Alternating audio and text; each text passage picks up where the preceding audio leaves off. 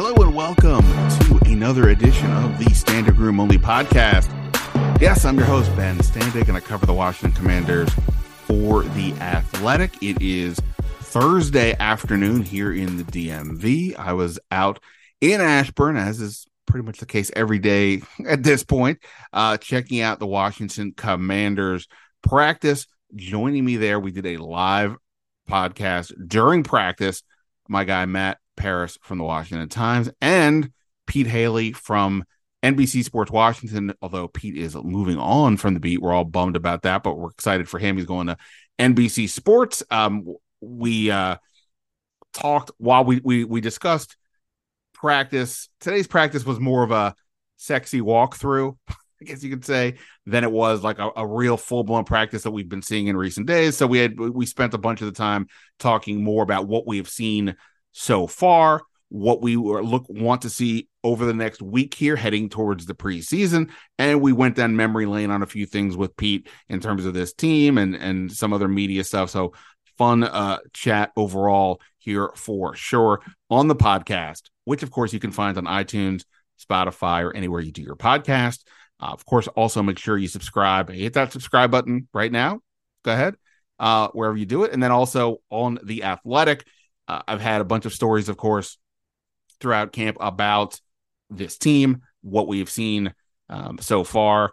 But I did one today that was up that I thought it was important to do. It was about the former employees who were the face of this movement against Dan Snyder and this toxic culture inside the organization. And I understand that for some of you, you've already moved on. The sale happened and so be it. But I wanted to look at this from a couple perspectives. One was I had talked to some of the former employees a long time ago, a year ago, more maybe. And one thing that kept coming up a couple times was how they really thought this thing was over after the Wilkinson report. And then something happened that changed their mind about that. And then secondly, just their perseverance, what they thought about the result itself as well. And then Snyder selling in now, kind of how they sort of go from being these advocates to going back to their lives and moving forward. So I hope you guys will take a chance to read it. I enjoyed writing it and thinking about that situation as well. So you can check that out on The Athletic, along with all of the stories about camp. And I should likely have another story up on Friday, if not over on Sunday and Monday for sure. All right, just a couple quick things to get to. And I honestly don't recall exactly. I don't think we got into these things too much in our discussion at practice. But it was like a free-flowing conversation, as the Bill Simmons podcast used to say. The offense. I think the offense has been better this week than it had been. It was a real nadir last Saturday when all the fans were there. And then Monday, I thought was also a bit of a struggle. The pads, though, were on Tuesday, Wednesday, off today. I thought they did a bit better. A bit better is not implying that they're going to compete with Kansas City, just saying they were doing a bit better. And I think I noticed some of this when they had the one-on-one drills in practice where the offensive lineman and the defensive lineman are really, going head to head with one of the staffers playing the role of quarterback, etc. I think Daron Payne, I want to say it was last week when he spoke to us when he came back from his injury. He was saying that he's been really, Sam Cosmi's been making it tough for him a bit. Sam Cosmi's pretty athletic, pretty quick. And that Daron Payne said that he was not able to, at this point, do kind of all the moves he likes to do out there. But okay, maybe he's being nice. Sure. Well, then we get to watch it. And Sam Cosmi, I did think, looked pretty agile, looked pretty solid playing that spot. Now, again, we're talking about one-on-one drills here more than we're talking about, 11-on-11s. I'm sure we've discussed this before, but the angle that we have standing on the sidelines is not great. You can't see, that's why it's much easier to see the quarterbacks and the receivers than it is, especially the interior offensive line. But nonetheless, I felt like Cosmi had done some good things. Charles Leno one-on-ones with Chase Young. I think Chase Young was ultimately getting around the edge, but Charles Leno was pushing him so far up in the pocket that by the time Chase Young would get around him, the ball was likely already going to be out. So I think Charles Leno has looked pretty good. I think it also says something about Chase Young still needing to develop a bit of a game plan as a pass rusher. But like with everything else, we will see when they get the preseason, those joint practices with the Ravens, and so on. The left guard spot is interesting. So Saahdiq Charles did not practice Wednesday with a calf issue. He was back out there today. Don't know if I saw him do a ton, but he was out there today. Chris Paul, the 7th-round pick from last year, was primarily starting at left guard.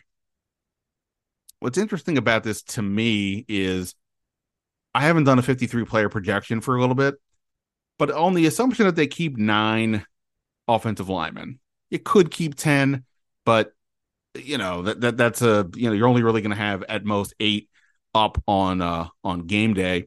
So 10 seems like a bit much. Plus, you can put guys on the practice squad, etc.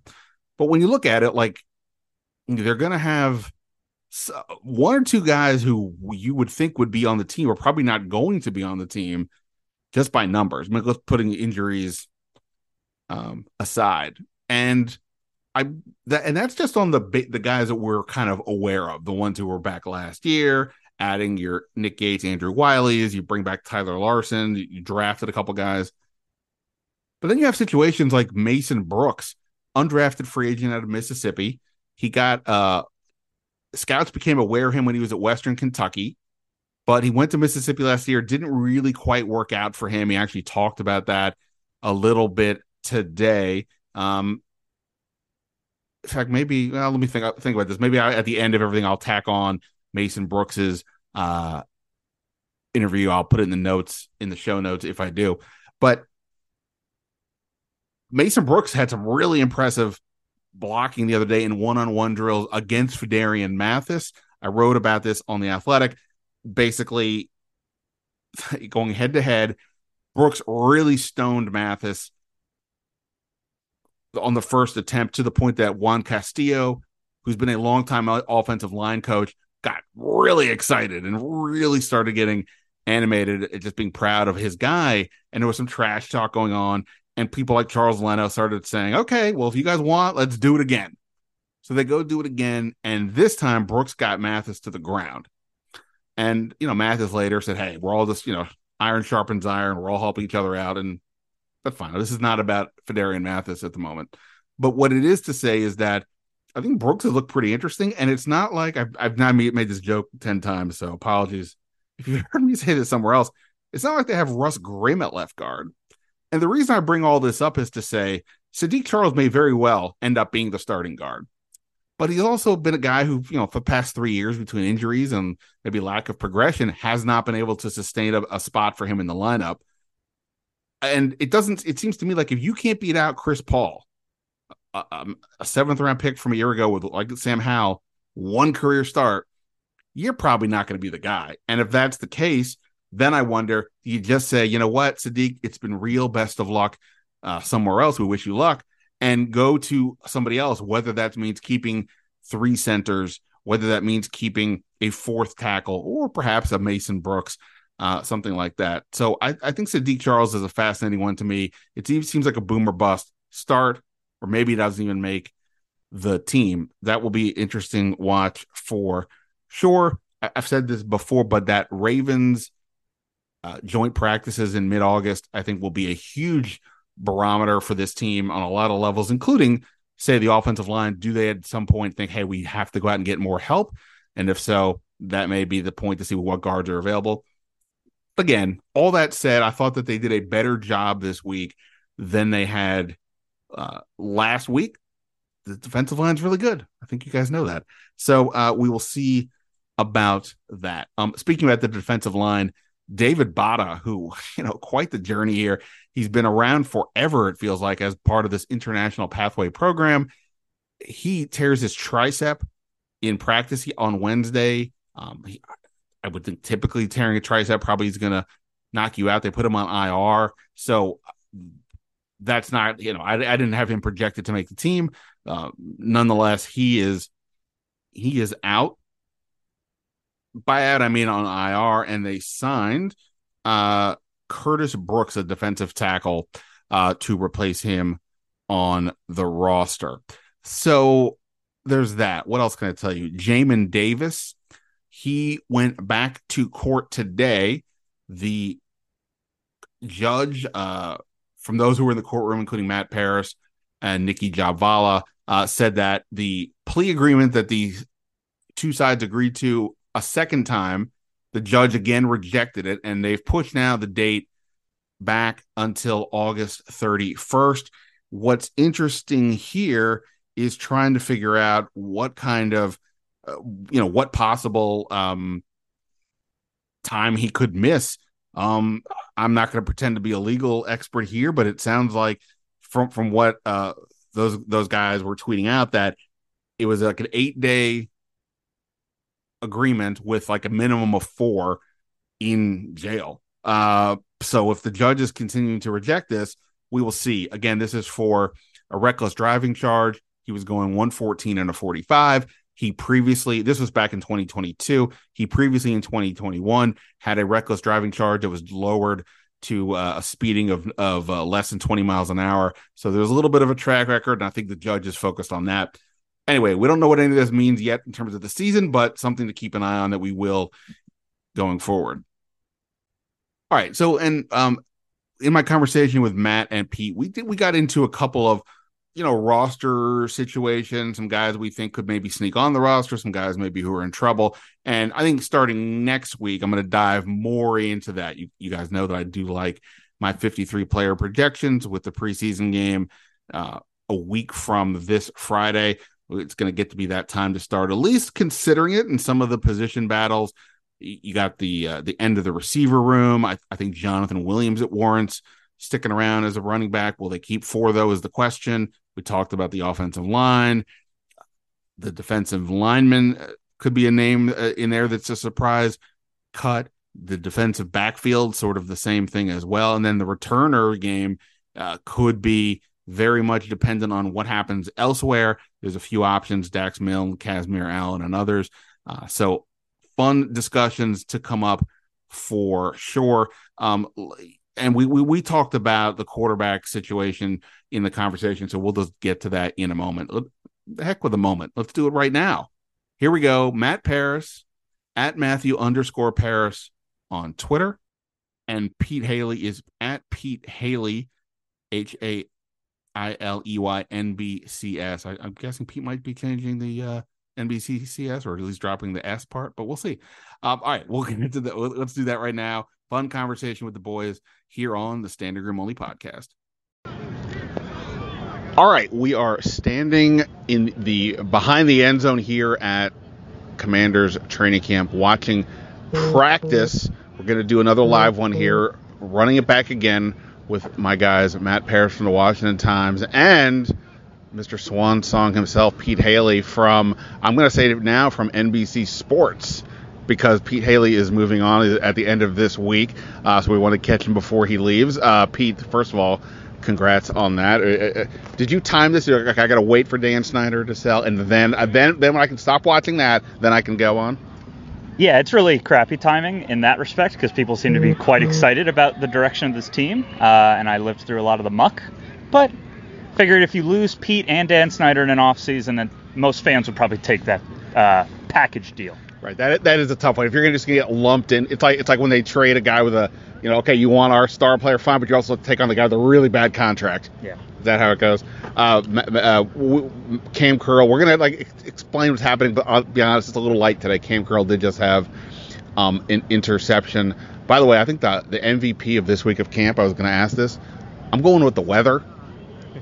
Last week was the absolute disaster. This week has been, it's overcast and not hot at all. I'm all in on that. All right. So anyway, Matt. Yeah. Hey, Paras, you want to join us at all or anything? Yeah. I'm too busy watching practice, grinding this thrilling fair. Yeah. Absolutely. You acted like you're surprised. Right. I'm standing right next to him. All right. So we are. What is this? Day 8 of practice. I'll just go with this. Matt, are you feeling more, less, or equally optimistic as you were before we got going with all this? I would say about the same, just because of the offense has struggled a lot, but I think most people would assume that going into camp. So, the defense is looking really strong. I think the thing I've been pleasantly surprised by is I think Sam Cosmi has been really strong at right guard. He's held his own, and left guard with Saahdiq Charles out now is still a bit of a question, but I think Cosmi has looked really good and held his own on the inside, and if they've actually solved the right side of the line, then I think that'll be pretty big for them. We just had, if you heard feet, we had Casimir Allen and Emmanuel Forbes getting within about 5 feet of us. None of us flinched. Tough guys over here. They flinched, though. They didn't want to run into this trio. This is a hard-hitting group back here. Well, look, in fairness, Paris and I could probably take down Forbes. Oh, Jesus. Okay. That, not me. Well, that's Pete Hailey, how about you? Same question, I assume. Yeah, yes? Same question. Okay, sorry to cut you off there. I am a little less optimistic just because of the offense. I mean, Paris doesn't want to read a ton into the offense. That's fair. I have yet to see like the spike day where it's like, okay, if things go well, this is how it's going to look. And it's only 8 days. Sam Howell's young, new system, all the caveats in the world. But I just think between the O-line and the quarterback, you're hoping that they're both league average or maybe a little better.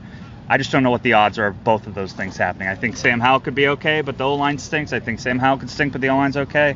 And if one of those is true, then I think the season is going to be another 7 or 8 wins. You need them both to hit for it to be 9 or 10. I think we're not going to see this until we get into the games and that joint practice with the Ravens perhaps. But what's the run game look like? Because, if there's a world where they can effectively run the ball, be top half of the league in whatever metric you want to use for that, and the defense is not just like a top 10, but like with Forbes now, you're getting more turnovers, Chase Young back, gives you more pressure on the quarterback. That could be enough of a formula, sort of heightened as to what they were kind of saying they wanted to do last year, but by necessity. But that's the question. I don't know if I'm not completely trusting the line yet, and I think Howell's look really good when he has time and he can throw some accurate deep stuff, but it just feels still he's work in progress. And again, as you said, caveat. There's not a lot going on. There's no pads on today for what it's worth. This is the thing with the NFL. It's just like we're all sports are these days. You have some really, really good teams. You have some really crap teams. And then everybody else, it's going to come down to like 3 plays over the course of 17 weeks that determine whether you get 10 wins or 7. And they're one of those teams, more or less. I think with Howell, the thing that stands out to me is, at least in practice, is the lack of accuracy. And if that could sink their season, it probably will. What they've talked about, Eric Bieniemy, is they want to get their playmakers in space. It's all these sort of quick throws. And Sam Howell, we've seen that he can throw the deep ball. He excels there. But how is he on those short, intermediate throws in the middle of the field for this offense to thrive? I'm not out on it. I just need to see it a little bit more, and that's why I'm really looking forward to next week's preseason game. The preseason, the joint practices, those are going to be really good tests. I'm glad Ron scheduled those to help aid the slow starts that have crippled this team a lot in his tenure. It's just tough. Like, I understand the run game and the formula, but like that just is going to hamstring them, limit them trying to win the games with defense and running. I understand you can do it that way, and it's been sort of how they've played their best the past few years. But like at the same time, you have Bieniemy, you have these receivers, you have the tight ends, you want to throw the ball to the running backs. Like, feels a little mismatched. Hopefully they can find an identity with a little more spice than just 17-14. Obviously we are the voice of practice, the conduits for the fans and there's a good amount of people here today in the stands, but obviously most people are listening here or elsewhere, so they're going off of what we're saying, and there is this confusion out there about what Sam Howell has actually been doing. Some people, when you're just seeing the Twitter highlights, especially if the team's putting it out, they're not putting out the bad ones, they're putting out the ones where you see Sam Howell throwing the ball to Terry McLaurin down the field, not where the play cuts in right at the moment that Forbes is about to pick somebody off, you don't know who threw it. That said, how I asked Ron this question, I'll ask you guys this. When you're viewing Sam Howell, should people be viewing it as, hey, a young quarterback with one career start who's developing, who's progressing, and all that, or should you be viewing it as this is the quarterback of a team that is eyeing 9-10 wins, a playoff berth, and perhaps they need all that for the head coach to keep his job, because those things are very different. And I think how you view that is how you're going to view Sam Howell. So which one of those would you say is a fair view of Sam Howell? Unfortunately, it is both. This team needs him to be that good. But if you're fans, you're looking at it from a long-term kind of view perspective. But for this staff, they need him to be, really strong from the get-go. I think I haven't soured on Sam Howell, but I do wonder whether his leash is now going to be much shorter once the season begins than I previously thought going into camp. That said, preseason and all that, and I were to give an overreaction take, it's that the leash is now going to be shorter than it was prior. But again, it's been 8 days. Yeah.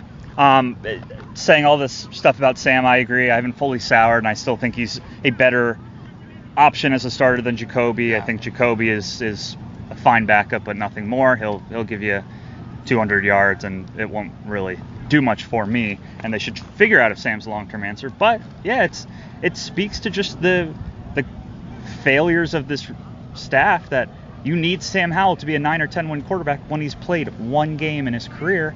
And it's just like, this is the bed they've made. They're going to sleep in it. They probably won't sleep very well. There might be some tossing and turning, and then the owner may take the bed, throw it out the window, and with everybody inside of it. So it's nerve-wracking, but they have to have him be the 9 or 10 win guy. They can't really afford for him to be the project. Oh, it's okay that you threw a couple picks in week 2 and we're 0-2. Like, no, they don't have the time for that. What kind of thread count on the sheets for the bed they made? Low is bad, right? High thread count. Correct. Yeah, I mean, 7. It's 7, literally 7 threads. Are you getting a new bed when you move to Connecticut? It's going to be the same bed. Okay. Yeah. So. I don't know what my thread count is. What's a standard thread count? Unfortunately, this is not one of my strengths either. Right, but I'm gonna look it up. Brought to you by. Yeah. It's up there. Also, it's more like, is it? Here, ask.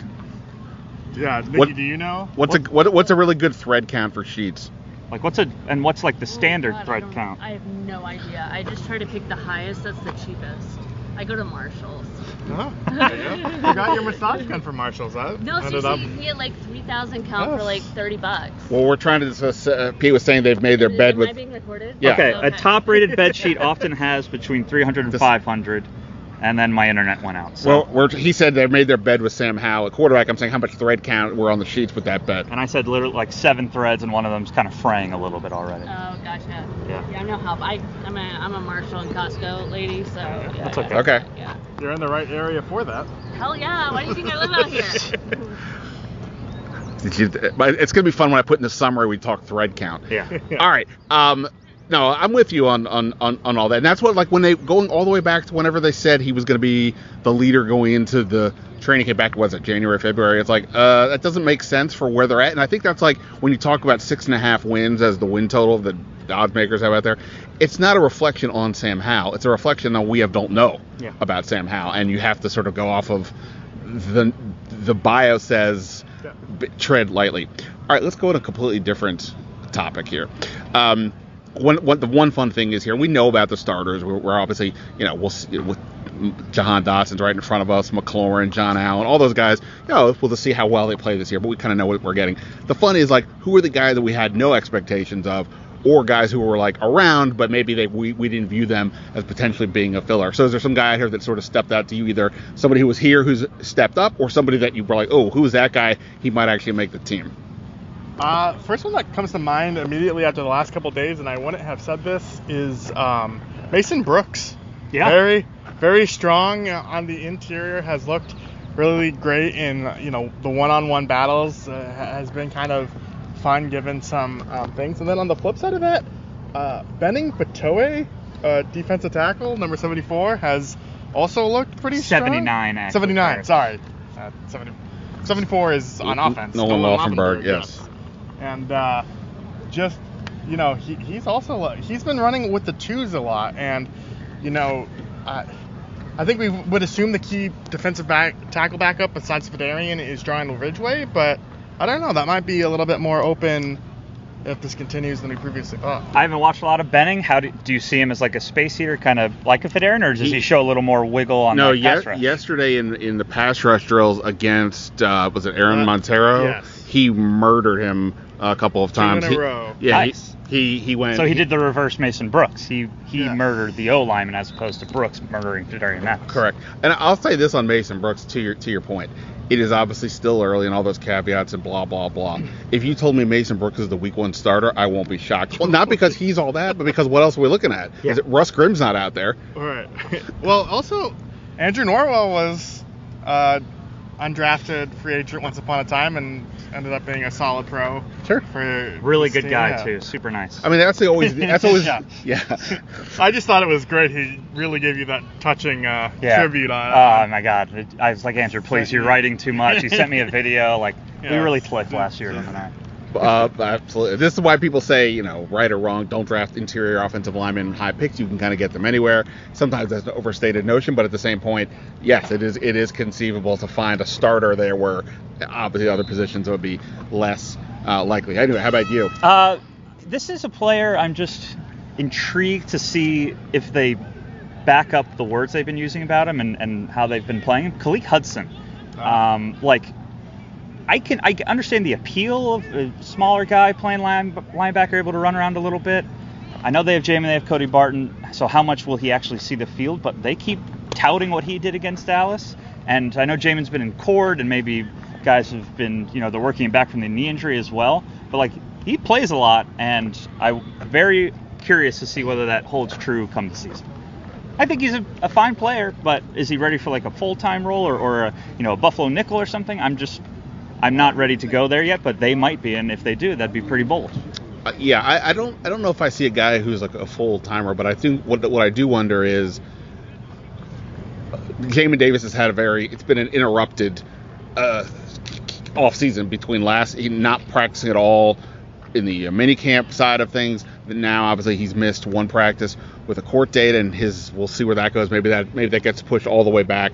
His reckless driving situation gets pushed back till after the year, but it's got to be in the back of your mind. So we haven't really thought how has he been progressing, right? And I do wonder to some degree, it's a lot going on in your head. If it comes to the point where they're like, okay, well, it's not that we don't think Jamin is fine. It's just maybe he's still struggling in coverage, and we don't need him out there on every play. And Khalil can give us a little bit more against tight ends at least and things like that. But I think that's a reasonable one for sure. Thank you. Yeah, I think just with Khalil, I think if this team ever went with more 3 conventional looks, he would be the third linebacker. Mm-hmm. That's kind of, I think, where his game has progressed. But because they don't really utilize 3 linebackers all that often, he's kind of the one that gets squeezed. But the last time I was on this pod, I gave a half-hearted take that, maybe Cody Barton would be cut and that Hudson would be at the other side. I'm backing away from that. I don't think. You were thinking you might get Sean Davis, Yes, where he comes in and then immediately gets sliced.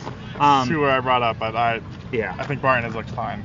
I had one more thing to say. Oh, and also they have so many DBs who can kind of function as the third linebacker when you only have 2 actually out there. So it's just the back end and the linebackers. It's so interchangeable. So many names. Percy Butler. I almost said him as a guy. Yes. But you can only play so many of them. But they have a lot of options, and I'm ready to see how Del Rio deploys them all. Do you think, based on how camp has gone, that Percy Butler, Quan Martin to start the year gets more reps? Based on how it goes, I think Percy.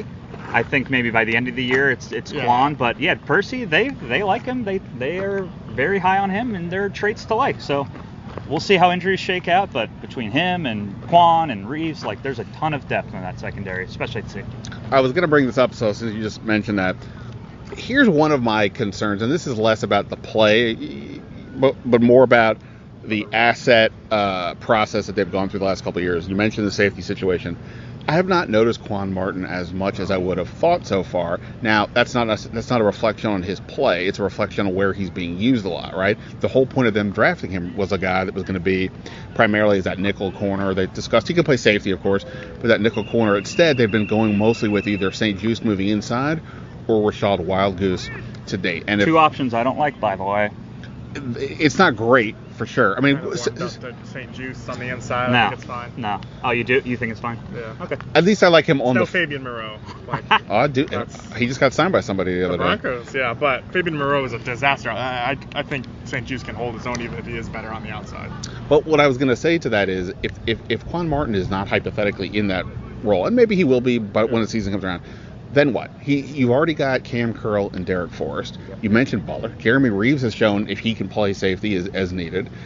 and this has been part of my issue with their draft the last couple of years, is that they're drafting guys without a space to play them in the higher rounds. I know you're not drafting somebody necessarily for just that immediate year, but in this case, where they have to actually win games this year, that's a thing. Think about it like the 3rd and 4th round picks, Ricky Stromberg and Brandon Daniels. They're not playing at all, barring injury. Neither one of them. And Daniels, to be honest, has not looked great so far. So I'm not saying he'll be cut, but he's not looked good. So that is, so that's not great. Then you look to last year, right? Mm-hmm. They drafted Arian Mathis in the 2nd round. We know why, the uncertainty of Deron Payne. But now Payne's back, and Mathis, a 2nd round pick, at best is playing 50% of the snaps, maybe? That's not great. And this is that's a lot of picks, relatively high picks. I'm not talking about your KJ Henrys or anybody like that. I'm talking about guys in those spots who are like, hey, this guy should be starting for us pretty quickly. And they didn't do that, yet they still have questions at left guard. Yeah, they still feels like an unbalanced roster. It's like they're quite deep at some spots, namely the secondary. I think you can make the case they're pretty deep at receiver with the 3 vets, and De'Ami Brown has looked pretty decent this summer. So, but then it's your cupboard is bare. You're trying to decide between Chris Paul and Saahdiq Charles at guard, and you just brought up maybe Mason Brooks is going to be starting. They've watered parts of the lawn, and those parts look amazing. But then there's some bare patches, and it's we probably should have spread this out a little more. Well, I understood the Martin pick at the time because you cut Bobby McCain, who was your slot corner. It seemed like an obvious plug-and play, but what's kind of weird in hindsight about it, based on how camp has gone as well, is this team has done really well finding safeties late in the draft and developing them that way and letting them develop. And now maybe because, Ben, as you mentioned, that this is a must-year win, maybe they wanted a higher caliber player if they didn't feel like Percy Butler was ready to step in there. But I don't know, it's just we haven't seen that so far, and I think it is something to monitor. For sure. Cole Turner just had a catch down the sideline. They're doing 11s, but it's a sort of a fancy walkthrough, more or less. Yeah, Bear said he gives half-hearted takes on this pod sometimes. This is a half-hearted 11 on 11 for sure. Absolutely. All right. I'm having fun talking to you guys. I'm going to miss this quite a bit. Well, not to get all weird and emotional. Working through some things here. De'Ami Brown with a long one again. Take it for what it's worth. Oh, speaking of that, Pete, let's go down a little bit memory lane here as we go through things. How long have you been out here? Full time since 2018. So this would have been my 6th season. But, ending at 5. Well, I started collecting Pete Hailey rookie cards when he was helping me out on my Breaking Burgundy site many years ago. We'll always have Lloyd. Standing has looked out for me, and yes, Lloyd Carrington. Lloyd Carrington is always going to be our guy. You know that story? No. I was out at rookie camp writing for Ben's site, and I heard Scott McLuhan tell somebody, they're like, oh, who should we look out for? And Scott goes, hey, 25, Lloyd Carrington. So then I was like, oh, Scott McLuhan likes him. That's amazing. I wrote a story about him. And then he proceeded to do. Well, he did have nothing. It was like in rookie camp. He had one of those plays. He had like a 40-inch vertical. Yeah, like a sick play. Yeah, and he had a sick play, and then it just kind of. And that was all. He became the what could have. The first pick that McLuhan missed. Whoa! Hey! Ho! Hey! All right. So speaking of that, who is the guy, sort of the rando guy, either that you just enjoyed? Maybe it's somebody who was on the team but was deep cut, or somebody like Lloyd Carrington who was only complete wackos like us would even remember. Who was the guy for you that you were like, boy, that guy, I kind of enjoyed that guy? Well, I'll do on the team now. It's James Smith-Williams. He's become really fun for Paris, Sam, and I. He is so off the wall. Him and Casey Tuhill are hilarious together, but I talked more to James Smith, and he was one of the only players I felt like I should tell that I was leaving. He tried to offer me his mouth guard as hey, here's a Mean Joe Green giving you the jacket. Okay, I want you to remember me by this. I'm like, dude, you literally just took that out of your mouth. That's disgusting. But he is really smart.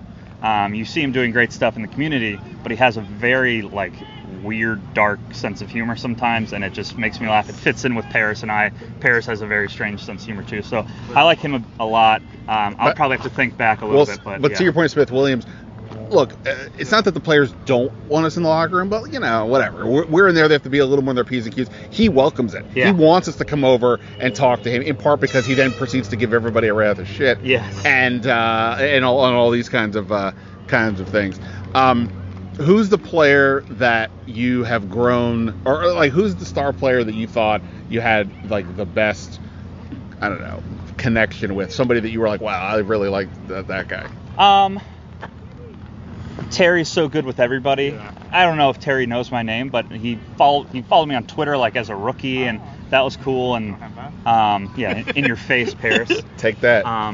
And like we talk about golf, he'll like if I saw him out and about, he would know who I was again. Not that I'm trying to feed my own ego or anything, but he's just everything we say about him is true. He makes you feel special.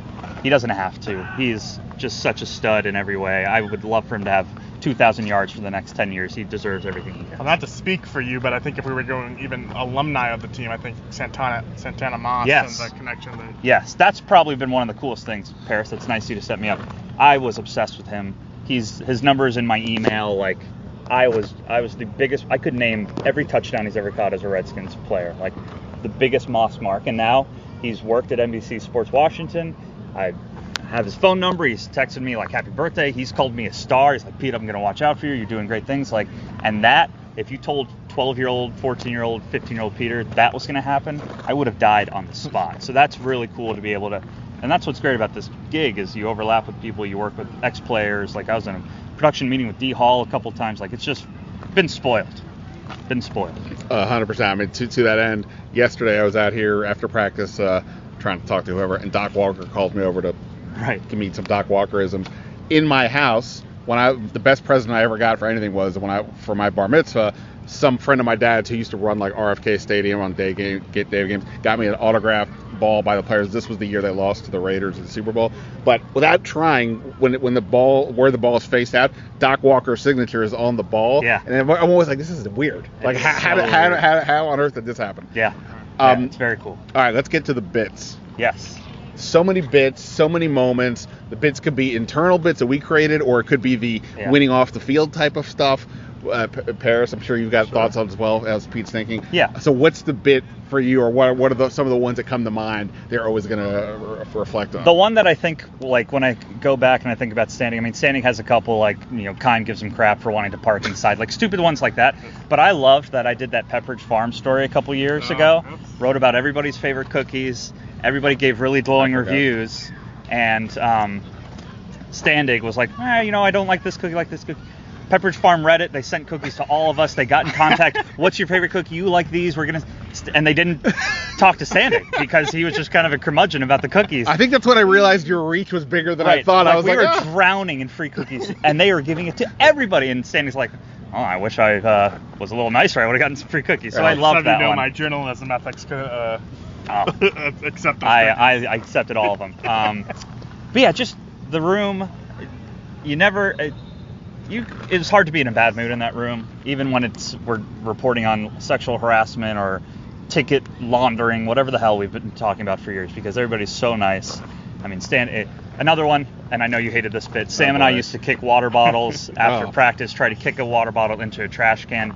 You'd get one kick a day at the end of kind of when we were wrapping up, and the kicking would kind of go near Standig sometimes, go over him. When he's trying to concentrate, he's very stressed, and I know you wanted to kill Sam a few times. I tried to be a little bit of an intermediary, but I missed the water bottle kicks. I'm sure I won't be doing that much in an office when I move up. That was when we were living in the third world of media with the tent that during whole the year COVID was year. Just special. On that was a lot for sure. All right, last thing, we'll take you off the hook.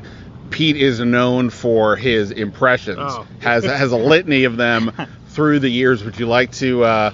Give us, how about this? Like, give us your thoughts on what's a good topic here. Give us your thoughts on what you hope to see with pads tomorrow, using the voice of one of your favorites. Okay. I'll try and cycle through. They're probably all going to be bad because I feel pressure now. This is Jay Gruden. Thanks for having me on here, Ben. I hope to see some good red zone fades. Maybe get it to Jahan Dotson instead of Josh Doxson.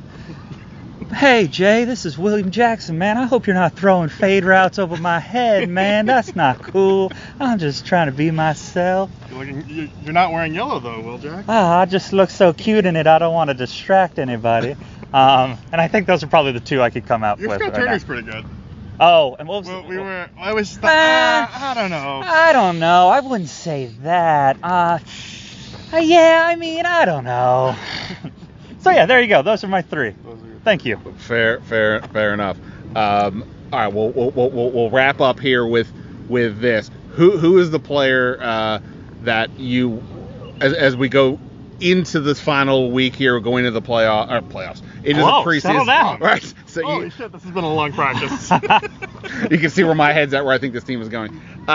Who for you do you want to see more of, or are you excited to kind of see how high they can take their game off of what you've already seen, Matt? Come back to me, because okay.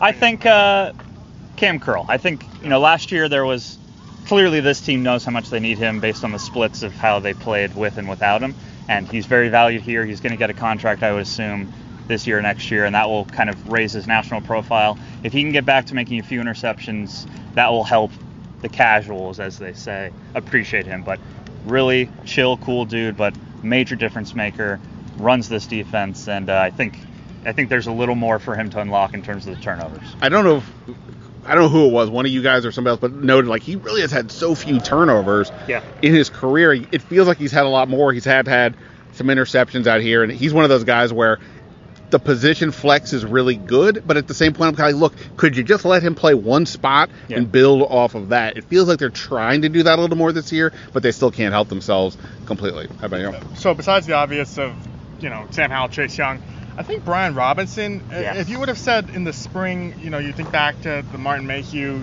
Ron Rivera press conference, they've kind of pivoted off the run first, we're going to run all the time thing since hiring Bieniemy. But I think, he averaged 3.9 yards per carry last year. You would like to see that number above 4 to rip off those 15 to 20-yard runs. He only had 6 runs last year that went longer than 15. So if he can be a consistent running back, kind of be that explosive, add some big plays to this offense, I think he can be an important piece, but, he needs to prove it. And also, I just want to say, I would like to see more of Pete. Very sad that he's leaving. I know. That's why I was flustered, because I was going to answer You're going with the bid answer. Yeah. I was going to go with the bid answer. That's a fitting end to this. Fair. I love you both. I'll say it way more offline, but it's been cool working with you fellas. Standig, hope your pod continues to dominate. Paris, hope you continue to literally write the entire sports section of your newspaper. Look, now that you're off the Beltway podcast, which I'm sure you'll be on occasionally, now, maybe I got a shot to get a couple of people listening, Yeah. You're taking away the strength, Yeah, there you go. All right, gentlemen, thank you. I think practice is about to be over or close to it, so we'll wrap it up here. Some would say it never really started. That too. That's why we didn't really talk about it. Thanks, guys. Thanks, buddy. All right. Many thanks to Pete Hailey and Matt Paris for their time. So the Commanders, if I didn't say this earlier, the Commanders are back practicing Friday in pads. Saturday they are off, and then back at it again next week, heading into the first preseason game against Cleveland. So plenty more to come. I already have a fun interview in the can for sure. So there you go. All right, you know what? I'm going to, all right, that's it. Enough from me. That's it for now. Ben Standig signing off. Until next time. See ya.